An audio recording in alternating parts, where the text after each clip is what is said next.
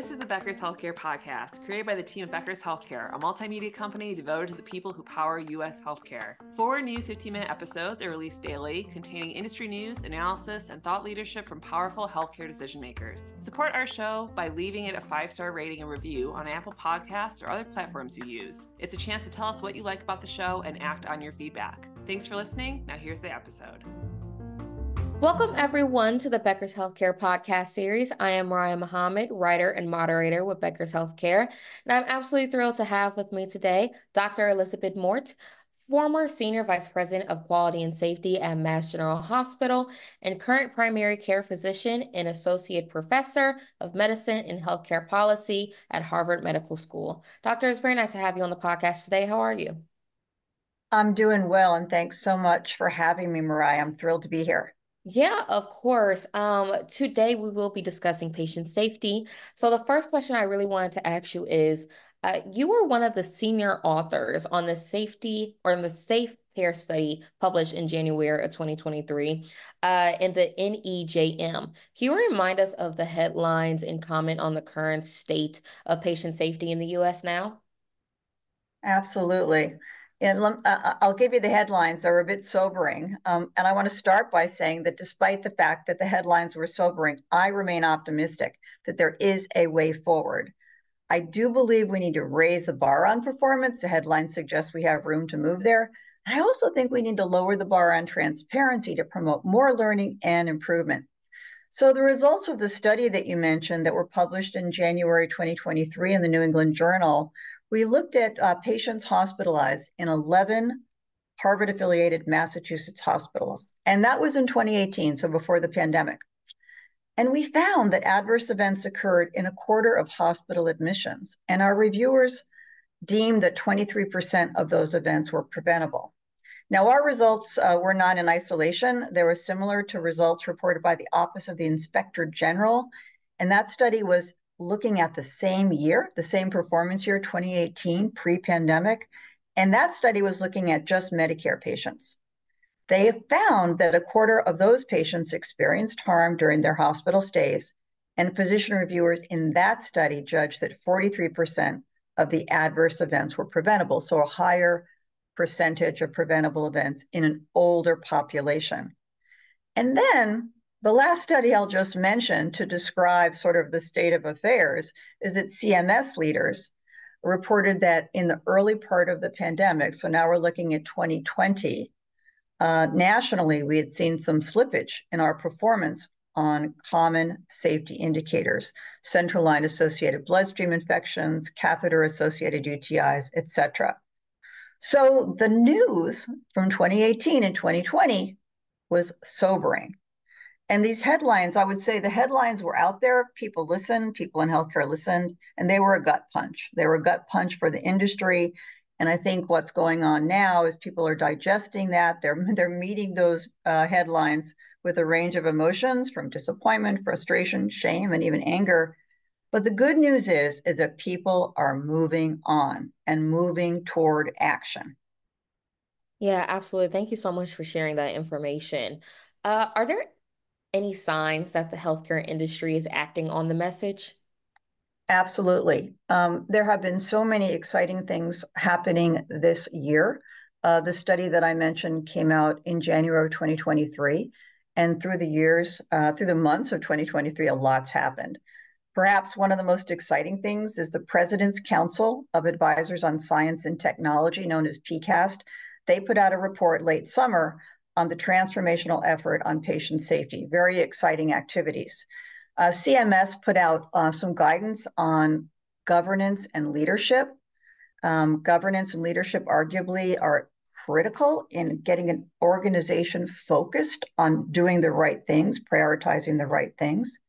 The Joint Commission has also provided guidance on QAPI, they call it, which is really looking at how we organize our institutions for constant improvement of care, board to bedside. And the Joint Commission's also put out incredibly important information and guidance on equity, sustainability, and an increased focus on outcomes. The AHA, AHRQ are both putting out important efforts to work on learning organizations, collaboratives to advance performance.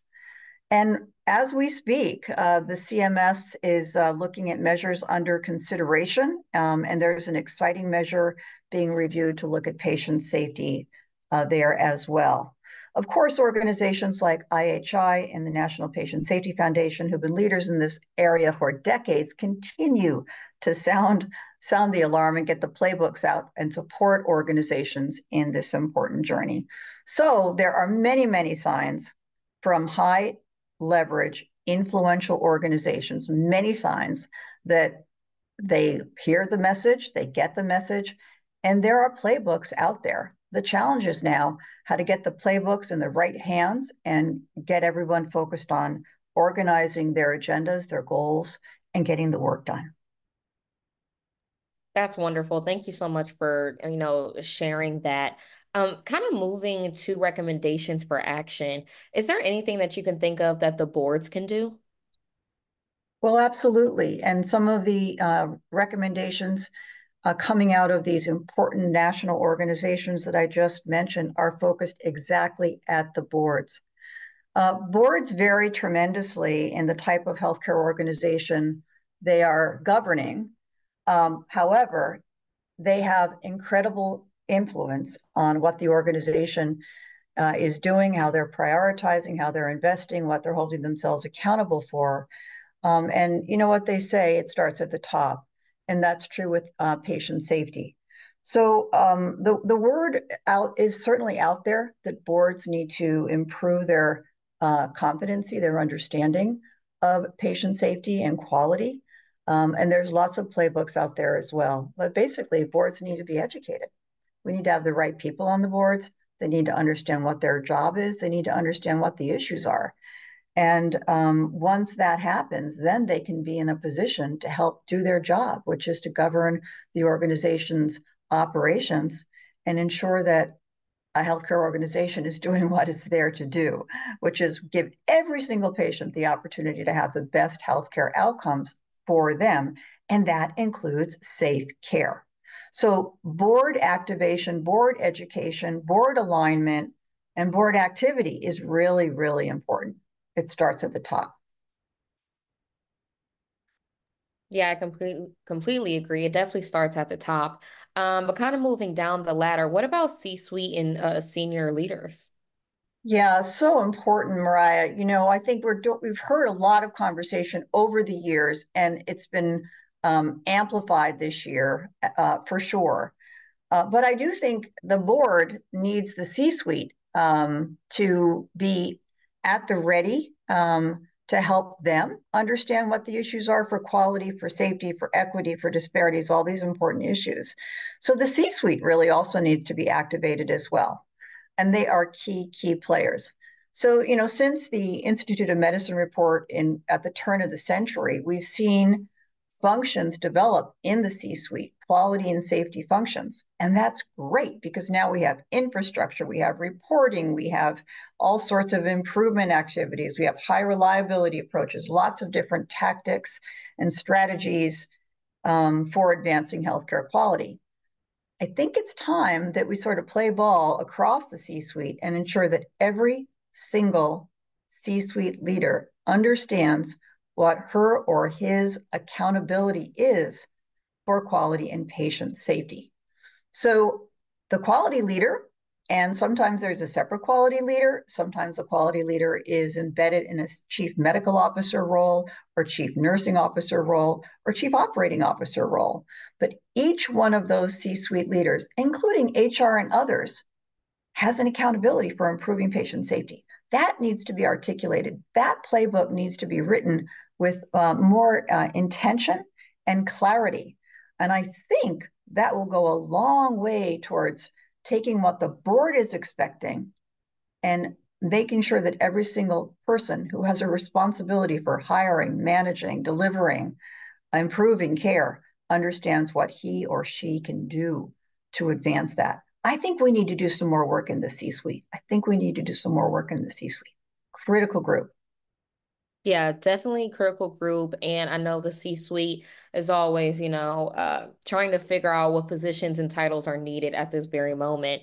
Um, if we can change the group a bit, what about the frontline caregivers, doctors, APPs, nurses, technicians, and staff? Anyone who really touches a patient. Do you have any recommendations for action there? Oh, yes. Of course, anybody who touches a patient has a role. They have a job description. They were hired to do something specific. And I would like to see that in every single description of a role, in every single job description, it's super clear to that individual what their role is in making care better, and in their orientation, and in their management, and in their annual reviews and reward, that they are rewarded for advancing not just their piece, but they understand how their piece advances the goal of the organization, right? The goal of the organization is to deliver healthcare and give every patient the opportunity to get the best outcome for him or her, right?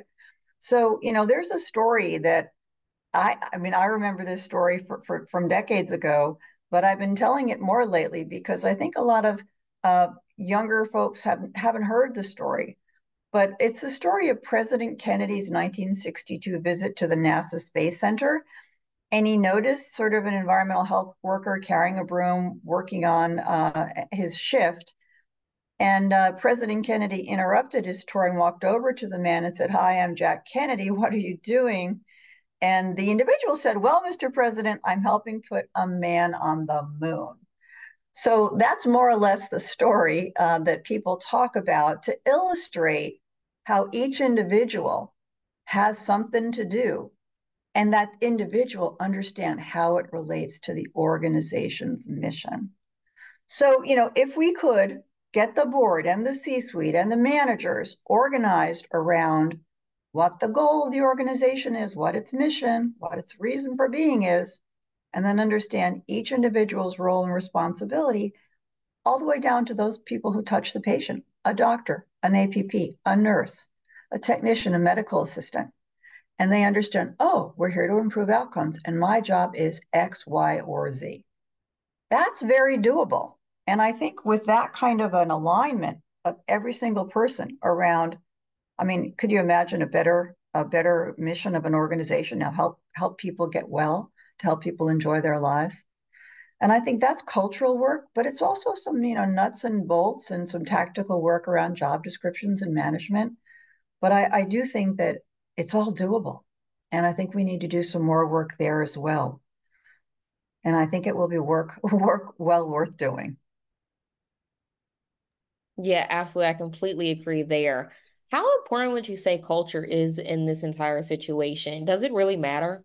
Oh gosh, yes, Mariah. Culture is kind of the wraparound. So, you go the board to the bedside, and then what's the wraparound milieu? What is business as usual in that organization?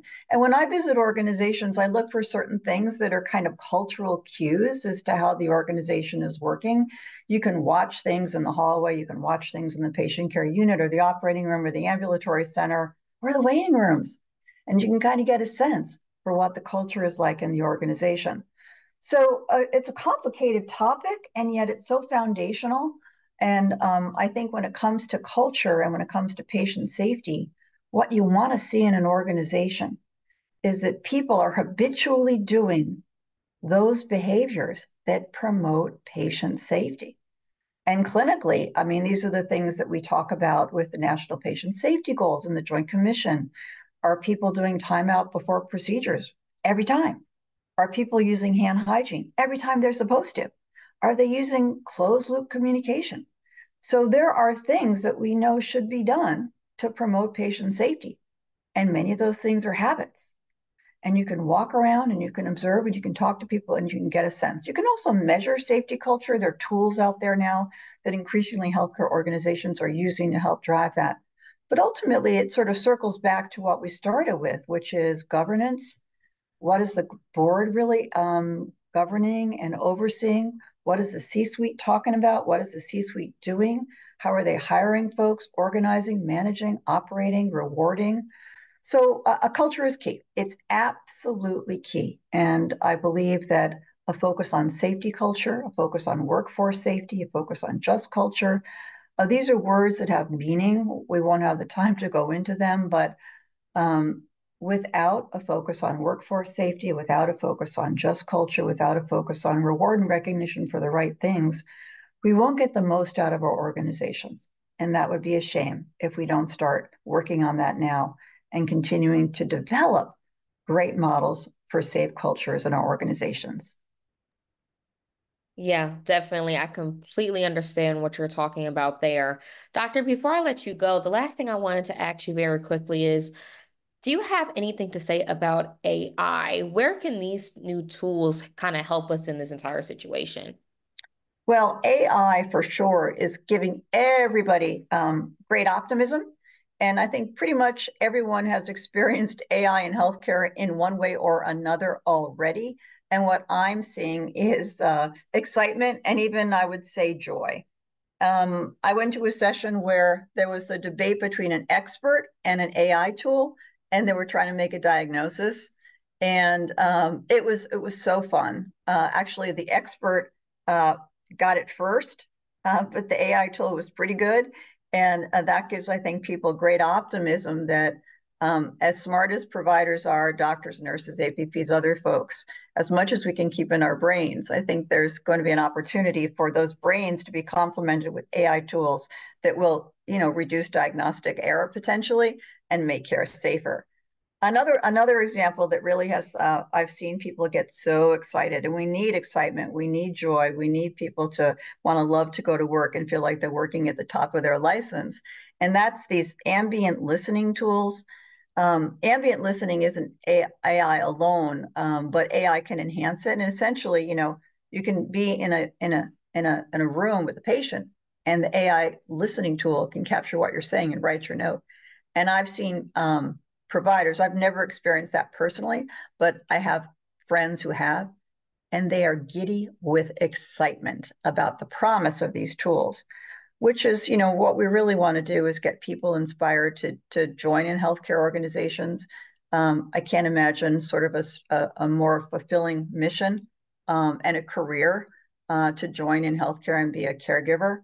And I think AI gives us all promise that it'll make it a little bit easier to do the very best job that we can and that our patients deserve. So I'll just end. I want to thank you very much for having me today. But, despite the sobering news, I'm optimistic that there is a way forward. I think we need to raise the bar on performance and lower the bar on transparency, get our C-suites and our boards and all the way board to bedside, everybody aligned and organized. And I do believe the action in the past year from incredibly important national high leverage organizations will help us advance that work, and with some speed. We shouldn't be competing on patient safety. We're all in this together, and I'm optimistic that we'll get there, and we'll get there soon. Absolutely. I completely agree. Thank you so much for those final thoughts, Doctor. There's definitely been an amazing and informative discussion today. So again, I want to thank you so much for coming on Becker's Healthcare, and I look forward to connecting with you again soon. Thanks so much for having me. It's so important for leaders at the top of organizations to keep learning, stay sharp, grow their networks. To help our audience better do this in a more simplified, personalized, and meaningful way, Becker's Healthcare has launched MyBHC. It's your trusted Becker's Healthcare experience and more, with content, connections, events, and learning opportunities. Join the community free of charge at www.my.beckershospitalreview.com, and we'll see you there.